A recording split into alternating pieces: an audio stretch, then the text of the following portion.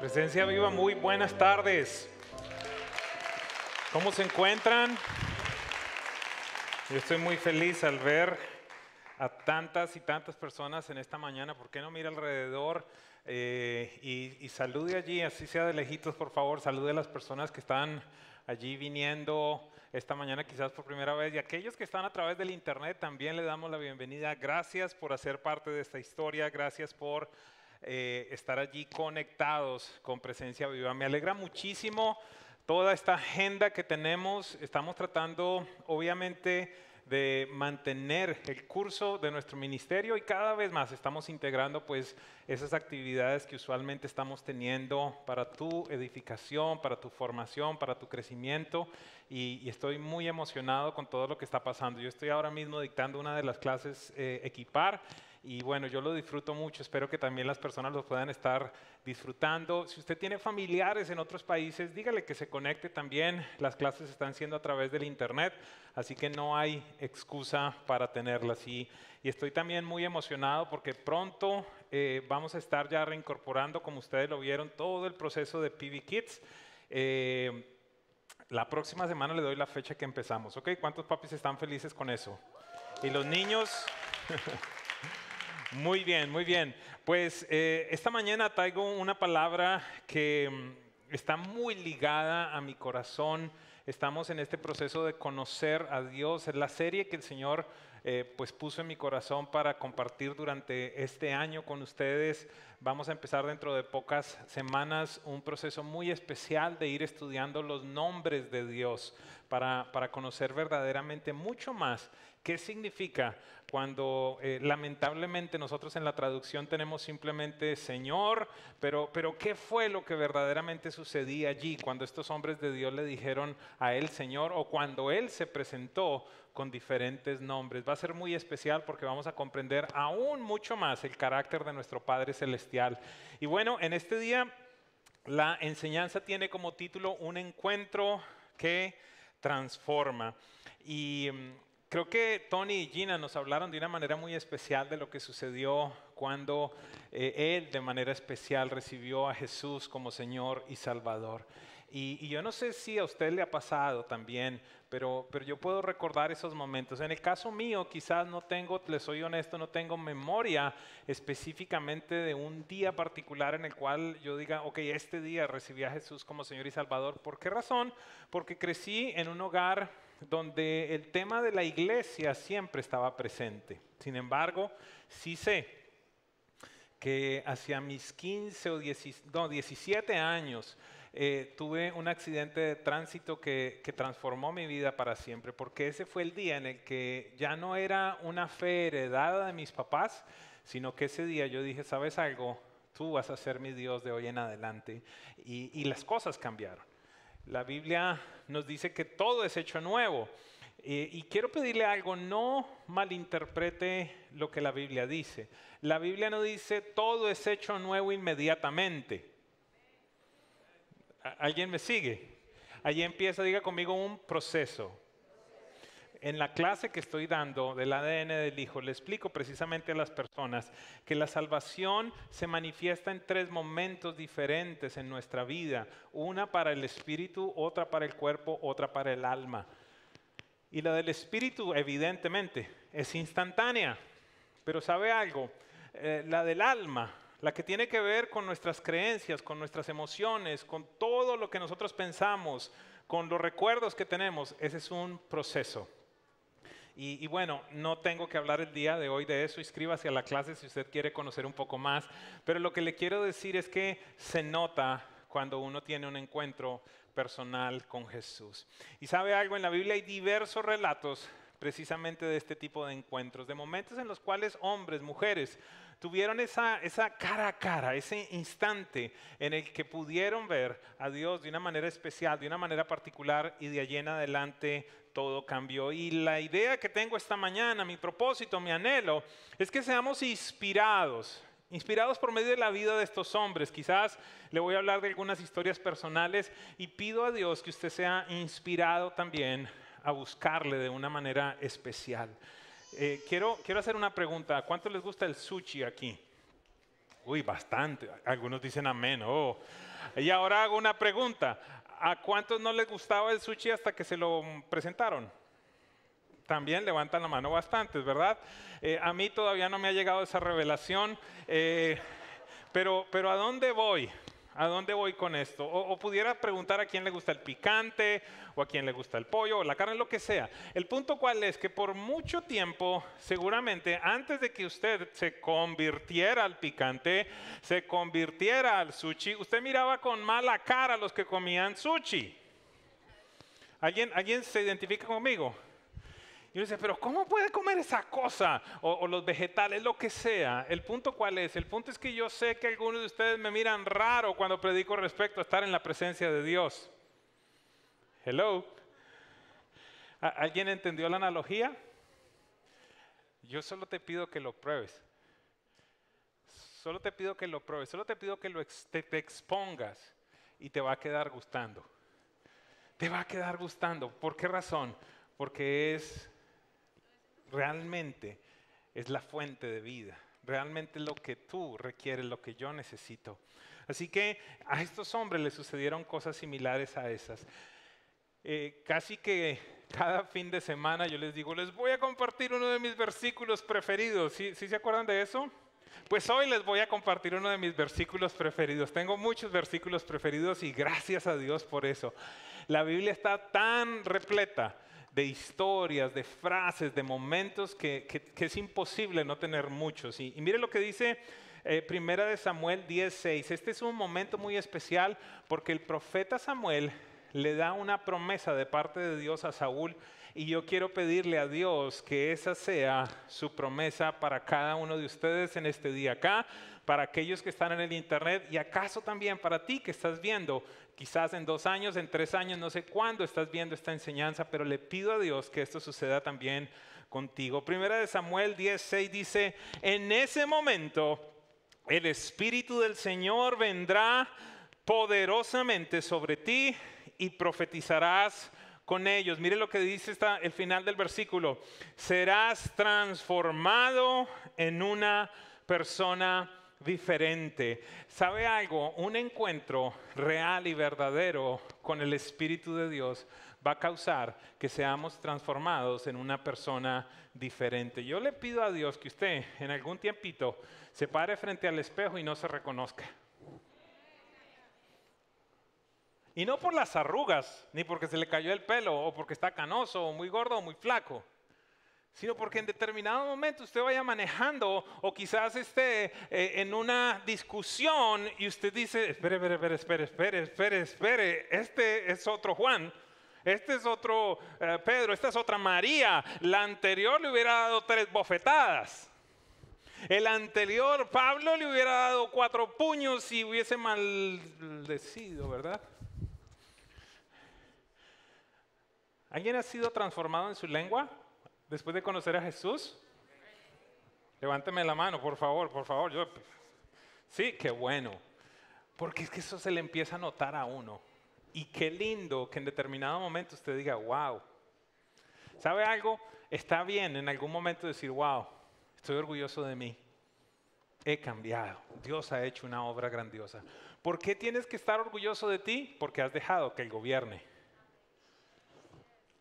Has dejado que Él lo haga.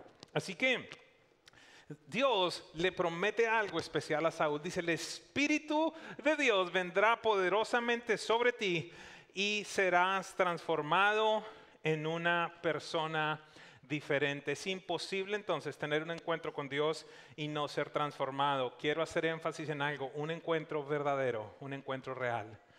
No estoy hablando de las lagrimitas. No estoy hablando de esos momentos en los que algunas personas en algún instante estoy orando por ellos y dicen, ay, mire. Ay, ahora no se abre. Mire, se me pararon los pelitos. No estoy hablando de eso. No sé si a alguno le ha pasado. La presencia de Dios no se mide por cuántos pelitos se te paran. La presencia de Dios en tu vida se mide por la transformación que has tenido. Allí se mide. Así que quiero compartir dos cosas específicamente. En este día no voy a ir muy extenso. Dos cosas específicamente que sucedieron en la vida de ciertas personas en la Biblia en el instante en el que tuvieron un encuentro con Dios. El primer punto del día de hoy es muy sencillo. No necesariamente es agradable, pero es bastante sencillo. Al tener un encuentro con Dios, punto número 1, tu condición, el estado de tu ser es revelado. Permítame, le comparto. Esta también es una historia muy especial para mí. Isaías 6, versículo 1 hasta el versículo 5. Dice lo siguiente. En el año de la muerte del rey Usías, Isaías está hablando, vi al Señor excelso y sublime, sentado en un trono. Las orlas de su manto llenaban el templo. Por encima de él había serafines, cada uno de los cuales tenía 6 alas. Con 2 de ellas se cubrían el rostro, con 2 se cubrían los pies y con 2 volaban. Y decían el uno al otro, Santo, Santo, Santo es el Señor Todopoderoso. Toda la tierra está llena de su gloria. Al sonido de sus voces se estremecieron los umbrales de las puertas y el templo se llenó de humo. Es una descripción impresionante de lo que significa estar delante de la presencia de Dios. La respuesta de estos seres sobrenaturales no es otra. Lo único que ellos pueden articular, lo único que pueden decir, la única forma como responden es diciendo Santo, Santo, Santo. ¿Sabe algo? Por la eternidad siguen diciendo Santo, Santo, Santo, y lo dirán y no se cansan. ¿Por qué razón? Porque en el instante en el que tienes un encuentro con Dios, lo único que puede salir de ti es, estoy viendo la santidad de Dios. Y ante esta circunstancia, mire lo que sucede con Isaías. ¡Ay de mí, estoy perdido! Soy un hombre de labios impuros y vivo en medio de un pueblo de labios blasfemos. Y no obstante, mis ojos han visto al Rey, al Señor Todopoderoso. Hay algo sorprendente que pasa en el instante en el que tú tienes estos momentos con Dios. Evidentemente te sobrecoges al entender la realidad de Dios, al entender cómo en su inmensidad, en su soberanía, decide acercarse a ti, ser cercano literalmente, ser inminente para ti. Reconoces eso, posiblemente sientes su presencia, en algunos instantes llorarás, no sé qué más sucederá, pero en donde me quiero enfocar es que en ese mismo proceso hay algo que se genera dentro de ti. La primera respuesta que hay en Isaías es, ay de mí, soy un hombre de labios inmundos. Es en la presencia de Dios donde por medio de la obra del Espíritu Santo, Dios nos hace conscientes de las áreas que necesitan cambiar, de las decisiones que se deben tomar, de los cambios que son necesarios hacer. Mujer, hombre, casado, casada, quiero decirle algo. Pare de pedirle a Dios que cambie a su marido o a su mujer, empiécele a pedir que tenga un encuentro con Dios. Porque quiero decirle algo. Hay algunos hombres, hay algunas mujeres que se creen el Espíritu Santo y están allí tratando de convencer de justicia, de juicio y de pecado a su pareja. Pero esa no es nuestra obra. Tú tienes que entender algo. No tienes capacidad de cambiar el corazón de nadie. Solamente el Espíritu de Dios lo hace. Así que si verdaderamente necesitamos tener una oración, más que Señor, cámbialo. Más que Señor, cámbiale la lengua. Más que cualquier cosa de estas es que tenga un encuentro contigo. Al estar ante la presencia de Dios, Isaías reconoce su condición y dice, ay de mí, ay de mí. Entonces es en su presencia que veo su santidad y reconozco mi condición. Quiero hacerte una pregunta para tratar de traer esto a la tierra.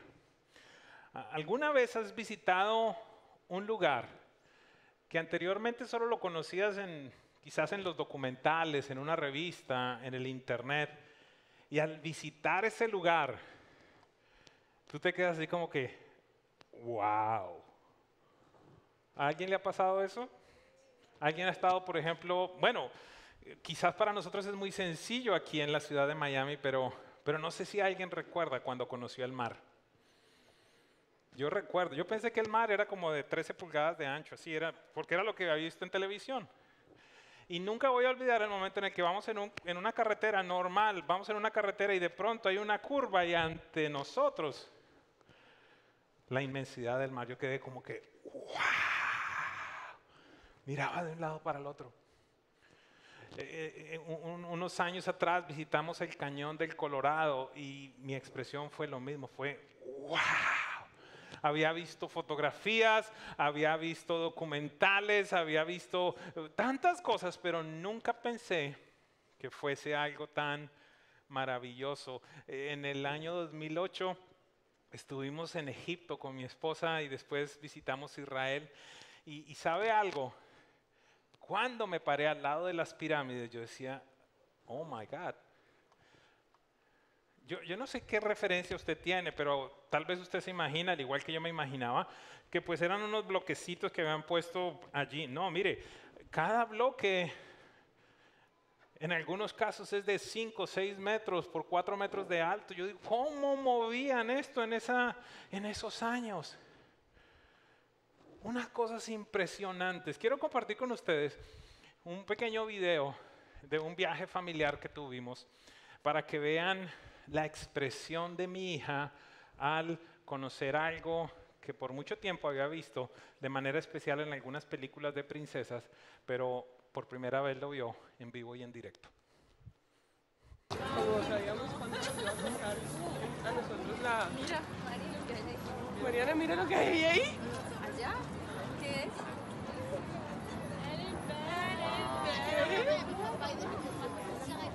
Sorry. Ve, te la imaginamos así.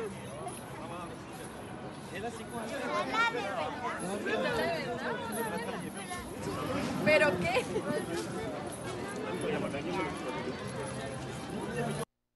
¿Esa es la de verdad, papi? Yo no sé si usted vio la expresión, ella se quedó. Estaba por primera vez frente a la Torre Eiffel, esa que había visto en las películas, esa que había visto con las bailarinas, en un montón de cosas, pero esta vez estaba en, ¿cómo dicen los gringos? No, en shock, no, en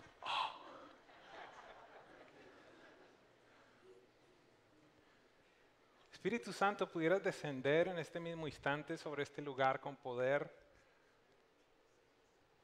Ahora mismo, Espíritu de Dios, te pido. Cierre sus ojos por un instante allí en su casa o en este lugar. Cierre sus ojos por un instante.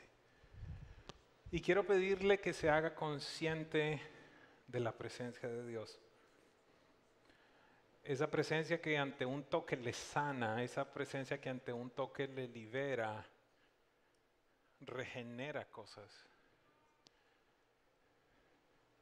En el nombre de Jesús, Señor, te pido que invadas este lugar, te pido que invadas las grabaciones, te pido que invadas cada casa de una manera sobrenatural. Es allí, iglesia. Es en ese momento en el que en algún instante tienes un encuentro como este y entonces allí viene ese wow a tu vida. De esto era lo que me venían hablando, esto era lo que me venían diciendo. Y es allí donde de una manera delicada, con susurros,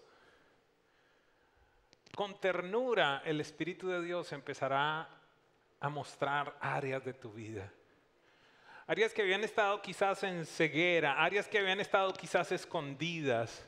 La vergüenza, el abandono, el rechazo son expuestos ante Él para entonces recibir el consuelo que solamente proviene del mismo Dios. Te doy gracias, Espíritu de Dios, por hacerte real en medio de nosotros. ¿Saben algo? La reacción inicial de mi hija fue, ¿esa es la de verdad, papi? ¿Qué quiero decirte con esto? Una vez tú tienes una prueba, una muestra de la presencia de Dios, ya no te va a satisfacer ninguna otra cosa diferente. Quiero contarles algo que aprendí hace algunos años. Yo no sé si alguno de ustedes sabe cómo entrenan a los cajeros de los bancos para identificar los billetes falsos. ¿Alguien sabe? Con una máquina me dicen, algunos dicen con un esferito, no, pero yo no sé si usted ha visto que hay gente que simplemente palpándolos los reconoce. Miguel trabajó en banca en mucho tiempo y me está haciendo así. ¿Sabe cuál es el proceso que ellos llevan para reconocer los billetes falsos? Se lo voy a decir, esta es una gran revelación que no se va a apartar de su vida respecto a su relación con Dios. Se vuelven expertos en reconocer los verdaderos. Llegan a conocer tanto el material, la configuración de los billetes reales, que en el instante en el que viene un falso, lo identifican. Yo quiero decirle algo. En estos tiempos hay un montón de cosas que aparentan ser de Dios, que aparentan tener movimientos de Dios, pero le pido al Padre que esta iglesia sea entrenada, capacitada en reconocer un verdadero mover de Dios.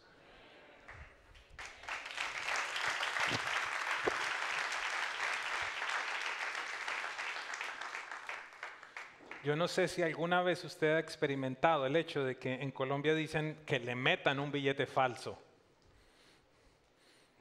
Pero eso le da rabia a uno. Uno dice, ¿cómo pude ser tan tonto? ¿Y sabe cuál es el problema? El problema es que hay muchos de ustedes que están siendo engañados con las cosas que miran en el internet. Y se las creen.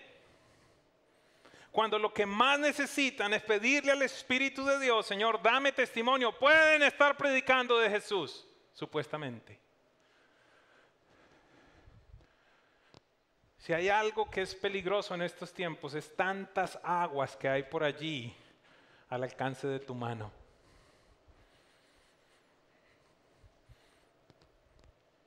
Qué bueno que quieras aprender de Dios, pero ¿por qué no vas a la palabra? ¿Sabes por qué? Porque somos perezosos. Mire, esta mañana tuve que hacer un esfuerzo de alabanza y adoración en mi casa. ¿Quieren que se lo cuente? Fue un sacrificio agradable delante del Señor, como dice la Biblia. Después de estar una semana en un hotel donde me servían el almuerzo, la comida, el desayuno, todo, esta mañana me tuve que levantar a preparar el café, los huevos y el pan.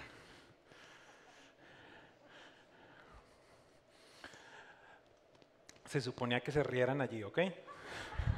Mentiras. ¿El punto cuál es?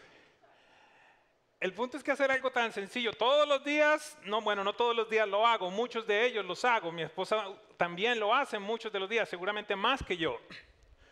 Pero el punto cuál es? El punto es que regresas de vacaciones, estás allí en tu cama y tú estás diciendo, ¿ya qué hora vendrá el desayuno? No, ahora no va a venir. Ahora eres tú el que tienes que ir, abrir la nevera, bajar, abrir los huevos, prepararlos, el café, X, Y, lavar, lo que sea que tengas que hacer. ¿Sabes algo? Eso es lo mismo que sucede con muchos creyentes. Simplemente abren el internet y quieren que lo que otro preparó se lo coman, pero no tienen la capacidad de levantarse, buscar la palabra de Dios, indagar, hablar con el Espíritu Santo para disfrutar entonces lo que Dios tiene para ti. Aprende a cocinarte tu comida. Él tiene algo nuevo cada mañana para ti. No te va a defraudar. Va a ser algo especial. El punto número 2, y ya estamos terminando. Número 1, ¿qué es lo que sucede cuando entramos a su presencia? Reconocemos su santidad y vemos entonces nuestra condición. ¿Qué sucede en esos momentos? Hay un intercambio de naturaleza. Quiero hablarte de otro hombre, Jacob. Génesis 32, 24 al 28 dice: quedándose solo Jacob, entonces un hombre luchó con él hasta el amanecer. Cuando ese hombre se dio cuenta de que no podía vencer a Jacob, lo tocó en la coyuntura de la cadera y ésta se dislocó mientras luchaban. Entonces el hombre le dijo: suéltame, que ya está por amanecer. No te soltaré hasta que me bendigas, respondió Jacob. Verso 27, ¿cómo te llamas?, le preguntó el hombre. Me llamo Jacob, respondió. Entonces el hombre le dijo: ya no te llamarás Jacob, sino Israel, porque has luchado con Dios y con los hombres y has vencido. ¿Qué tiene que ver esto con lo que estamos hablando? Este es un encuentro que Jacob tiene con el ángel del Señor, seguramente Jesús mismo, una cristofanía, una aparición de Jesús en el Antiguo Testamento. Y Jacob está allí luchando, Jacob está peleando y no suelta a este hombre, y el hombre le dice en determinado momento: suéltame, no te suelto hasta que no me bendigas. Eso se parece a algunos de los momentos de oración que nosotros tenemos, ¿verdad, iglesia? Eso debería ser: Padre, no me voy de aquí hasta que no me digas si hago o no hago este negocio. No me voy de aquí hasta que no me des la instrucción correcta. ¿Qué es lo que debo hacer? Eso es lo que está supuesto a ser un hijo de Dios. Y él dice: yo no te suelto hasta que no me bendigas. Y algunos pueden preguntar: ¿y por qué decir a Jesús? ¿Por qué decir a Dios? ¿Por qué le preguntó el nombre? ¿Acaso no lo sabía? Es que no tenía que ver con que el ángel del Señor conociera el nombre, sino con qué, con lo mismo que le sucedió a Isaías, que Jacob reconociera su condición. ¿Por qué le digo eso? Porque él dice de una manera muy sencilla: me llamo Jacob. Y allí la respuesta: a partir de hoy, a partir de este encuentro que has tenido conmigo, a partir de este momento en el que me has pedido una bendición, ya no te vas a llamar Jacob. ¿Y cuál es el rollo del nombre Jacob? Para aquellos que no lo saben, el nombre Jacob en el original significa el que suplanta, el engañador. ¿Y por qué? Porque fue el que suplantó al hermano, el que engañó a su padre para robar la bendición. De alguna manera, Dios le está diciendo a Jacob: mira, la bendición que tú has tenido, la tomaste por la fuerza, te la robaste, pero ahora te voy a dar una bendición que proviene de mí, que perdura para siempre.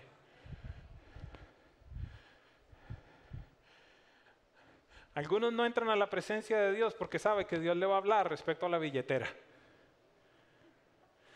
Dicen: no, es que yo sé que si me meto con Dios me va a decir que empiece a diezmar. Es que yo sé que si me meto con Dios me va a decir que perdone a fulano. Es que yo sé que si me meto con Dios me va a quitar la cervecita. Es que yo sé que si me meto con Dios ya no voy a volver a salir con mis amiguitos o mis amiguitas o con quien sea. Tú sabes, porque sabes dentro de tu ser que hay cosas que tienen que cambiar, y por esa razón no te expones a la voz del Padre, que no te va a obligar, sino que con amor te va a decir: mira esta área, hijo, mira esta área, hija.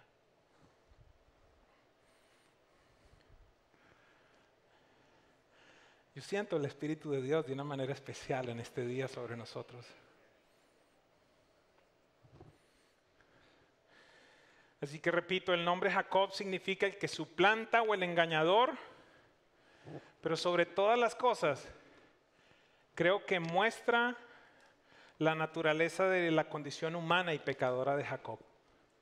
De nuevo, Isaías dice: ¡ay de mí, que soy un hombre de labios inmundos y habito en medio de un pueblo de labios blasfemos! En este caso, entonces, Dios le dice: ¿cómo te llamas?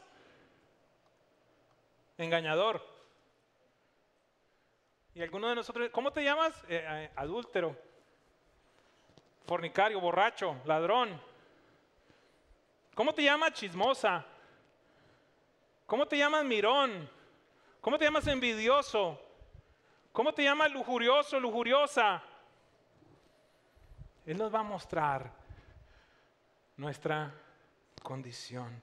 Pero lo más hermoso y lo que tú y yo tenemos que celebrar en este día es que desde ese mismo lugar en el que se nos muestra nuestra condición, viene la provisión del cambio. Porque entonces allí Dios le dice, ¿sabes algo? A partir de hoy ya no más vas a ser engañador. A partir de hoy ya no te vas a llamar más Jacob, te vas a llamar Israel. Y si usted va al original y ve, Israel ya no significa engañador. Israel significa el que gobierna con Dios, príncipe con Dios, el que luchó con Dios y venció. ¡Qué cambio de nombre! ¡Qué cambio de naturaleza! Le muestro rápidamente. ¿Qué sucedió con Isaías? Después de que Isaías dice, ¡ay de mí que soy un hombre de labios inmundos! Mire lo que dice el versículo 6. Regreso a Isaías 6, versos 6 y 7. En ese momento, ¿cuándo? Cuando él reconoció su condición. En ese momento voló hacia mí uno de los serafines. Traía en la mano una brasa que con unas tenazas había tomado del altar. Con ella me tocó los labios. ¿Qué fue lo que él reconoció? Ay de mí que soy un hombre de labios inmundos. El serafín sale con una tenaza, con una brasa y le toca los. Con ella me tocó los labios y me dijo, mira esto. Mira, esto ha tocado tus labios, tu maldad ha sido borrada y tu pecado perdonado. Del mismo lugar donde se te es expuesta tu condición, también viene la provisión del cambio. El serafín le dice, es cierto, tus labios son inmundos, pero ahora vengo con algo que proviene del trono de Dios a tocar tus labios, los santifico, los purifico, perdono tu pecado. El hombre le dice, ¿cómo te llamas? Jacob. A partir de hoy ya no te llamarás Jacob, te llamarás Israel. Del mismo lugar, de la misma presencia que te muestra tu condición, viene la provisión del cambio. No tengas miedo. No tengas miedo de buscarle, no tengas miedo de tener conversaciones con Él. Si acaso sufres pérdida, en el reino de Dios hay un protocolo. Y el protocolo es el siguiente. El rey más grande demuestra su poderío dándote algo más grande de lo que tú le has entregado.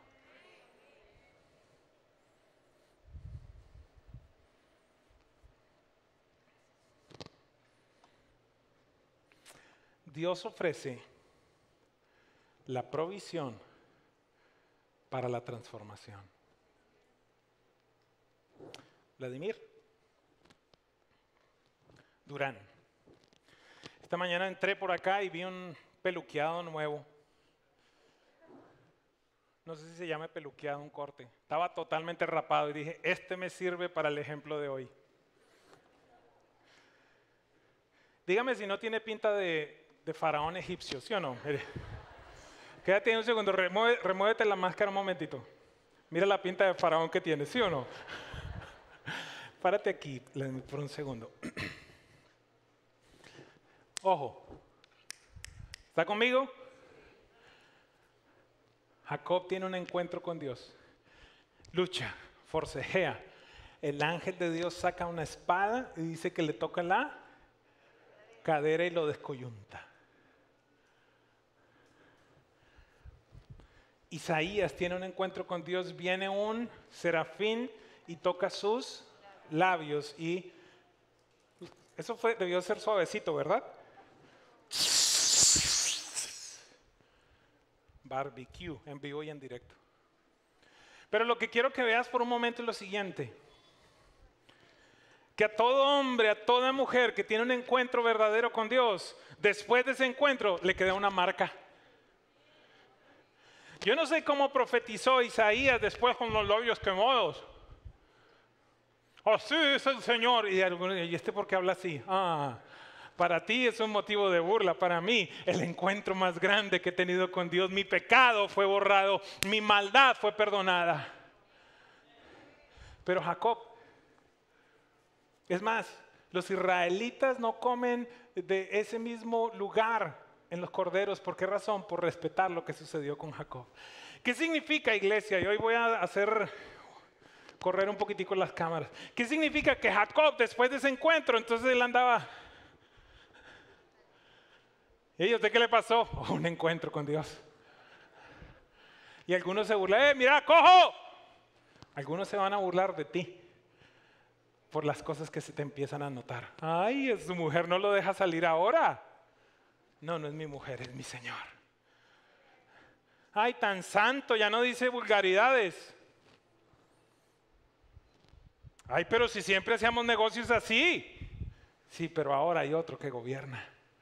¿Hay alguien que me sigue en esta iglesia? Ven para acá un segundo. Mírame acá. Génesis 47, no tengo el tiempo para ir, pero llega un instante. Espero que usted conozca la Biblia para que disfrute aún mucho más de esta experiencia. José está en Egipto. Dios lo lleva para preservar la vida de Jacob precisamente y de sus hermanos. Y llega un momento grandioso. Dios había levantado a José de una manera impresionante. Era el segundo más poderoso en Egipto. ¿Qué era Egipto? El país más poderoso del momento. ¿Quién era el faraón? Era un hombre, presidente, rey, como lo quiera llamar, que a los ojos de los egipcios era un dios. Pero de tanta bendición había sido José para faraón, que en el momento en el que se entera que el viejo Jacob, que ya no se llamaba Jacob, sino se llamaba Israel, venía de tierras lejanas, le dice, tráigamelo. Y entonces quiero por un instante que se imagine lo siguiente. Yo creo que usted ha visto las películas de los faraones, allí calvos con cosas de oro, con tanta cosa puesta, lujo, gracias mi amor, con tanta honra, su majestad, un Dios entero. Y si yo quiero conocerlo. Y entonces allí después de venir del desierto, esto yo me lo imagino, quizás lleno de polvo, quizás sucio. Génesis 47 dice que el viejito Israel, el que gobierna con Dios, llega a verse con aquel que era el Dios, con aquel que era el más poderoso. Y el versículo 47 dice que Israel se paró frente al faraón, al Dios, al poderoso, al gobernador, y lo bendijo. Porque esto no tiene que ver con el poder, no tiene que ver con la autoridad, no tiene que ver con los títulos, tiene que ver con un encuentro con Dios. Y allí, sin importar su condición, su cojera, quizás sucio, no sé cómo estaba, él sabía algo: el mayor bendice al menor. Tú puedes tener todo el imperio, tú puedes tener todas las posiciones, la gente puede pensar que tú eres Dios, pero yo soy príncipe con Dios. Tuve un encuentro en el que mi naturaleza fue cambiada.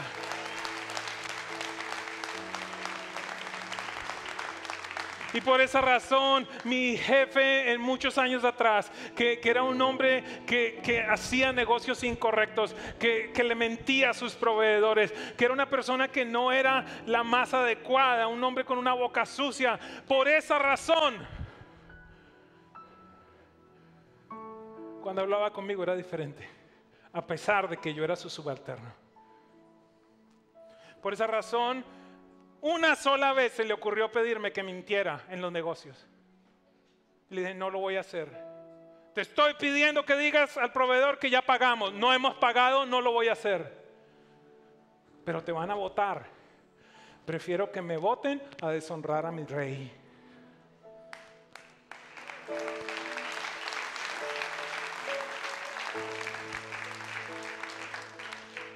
Yo sé que este tipo de cosas, algunos me están mirando como los que no les gustaba el sushi y ahora les gusta el sushi. Ay, pero tan exagerado. Es como legalista, religioso. No, radical. Por eso yo llamo matrimonio aquí lo que es matrimonio. Por eso llamo el aborto un pecado y un asesinato. Por eso se llaman las cosas como son.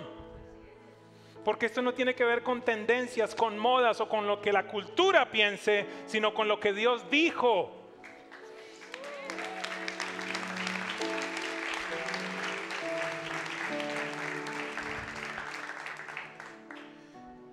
Y por esa razón, en las reuniones de diciembre, qué raro que siempre me llamaban a mí en la oficina para bendecir los alimentos y para orar por el negocio.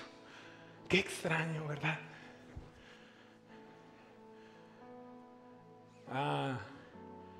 Gracias, Vladimir. En la presencia de Dios se te revela tu condición, pero también se te provee para la transformación.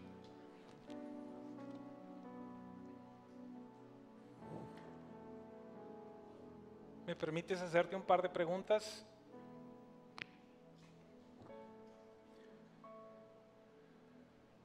¿Qué evidencia hay en tu vida de ese o esos encuentros con Dios? ¿En dónde está tu cojera? Discúlpeme si quizás hablo de cosas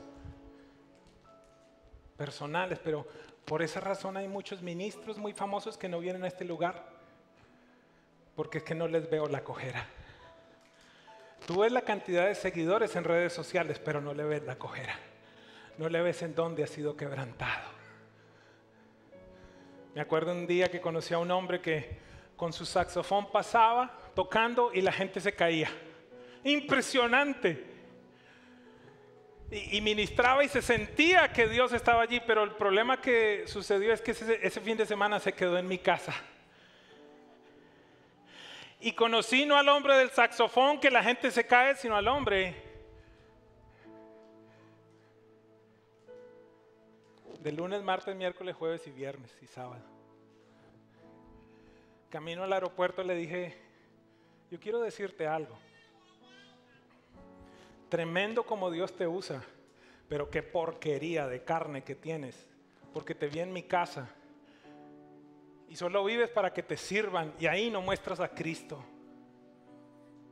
Mira, no te impactes por el montón de seguidores, no te impactes por las frases, impáctate por lo que dice la esposa de él. Impáctate por lo que dicen el esposo de ella. Impáctate por la calidad de hijos que tienen. Porque años atrás tomé una decisión, abracé un concepto de un hombre de Dios. Dijo, ¿sabe algo? He escrito muchos libros, estoy en muchas conferencias, pero tomé una decisión que los que más me admiren, voy a definir el éxito de esta manera. Éxito en mi vida será que los que más me admiren son los que más cerca están de mí. ¿A dónde voy? Amados, yo sé lo que significa predicar en grandes conferencias, en grandes iglesias, que la gente quiera tomarse fotos contigo. Yo sé eso, no en la medida o en la escala de muchos otros. Yo conozco eso, pero a mí lo que me importa es qué dice mi mujer de mí, qué dice mi hija de mí, qué piensa mi equipo de trabajar conmigo. ¿Qué tal si nos esforzamos en eso? ¿Qué tal si nos esforzamos entonces en tener encuentros con Dios, en ser vulnerables ante Él para que nos revele nuestra condición y pedirle, Señor, haz un intercambio de vida? Yo ya no puedo más con esta boca. Yo ya no puedo más con este juicio. Yo ya no puedo más con este chisme, Señor. Yo no puedo alejar mis ojos de lo que no debo, Señor. Cámbiamelo, Señor. Envía, Señor, un serafín que tome mis ojos, que los toque. Que toque mis labios, que toque mis manos, que tome mis pensamientos. Hay provisión en la presencia de Dios para la transformación. ¿Pudieras estar en pie por un momento, por favor?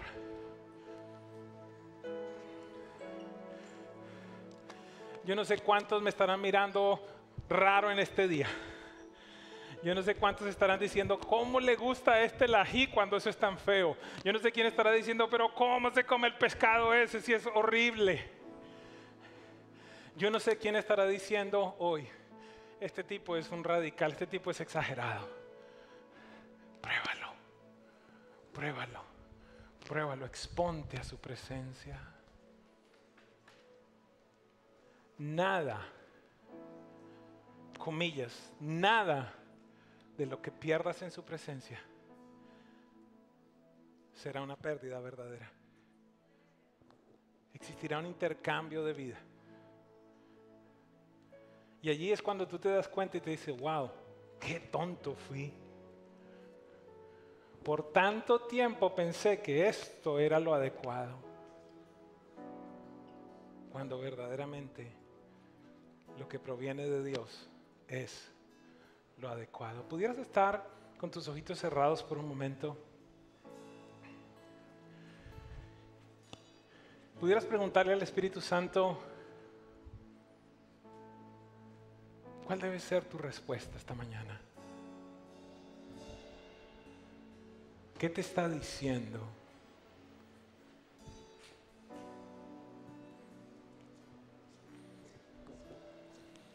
Vamos, habla por un instante. Habla con Él por un instante.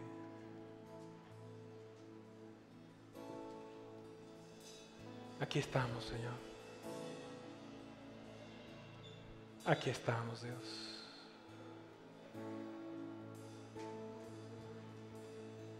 Cristo.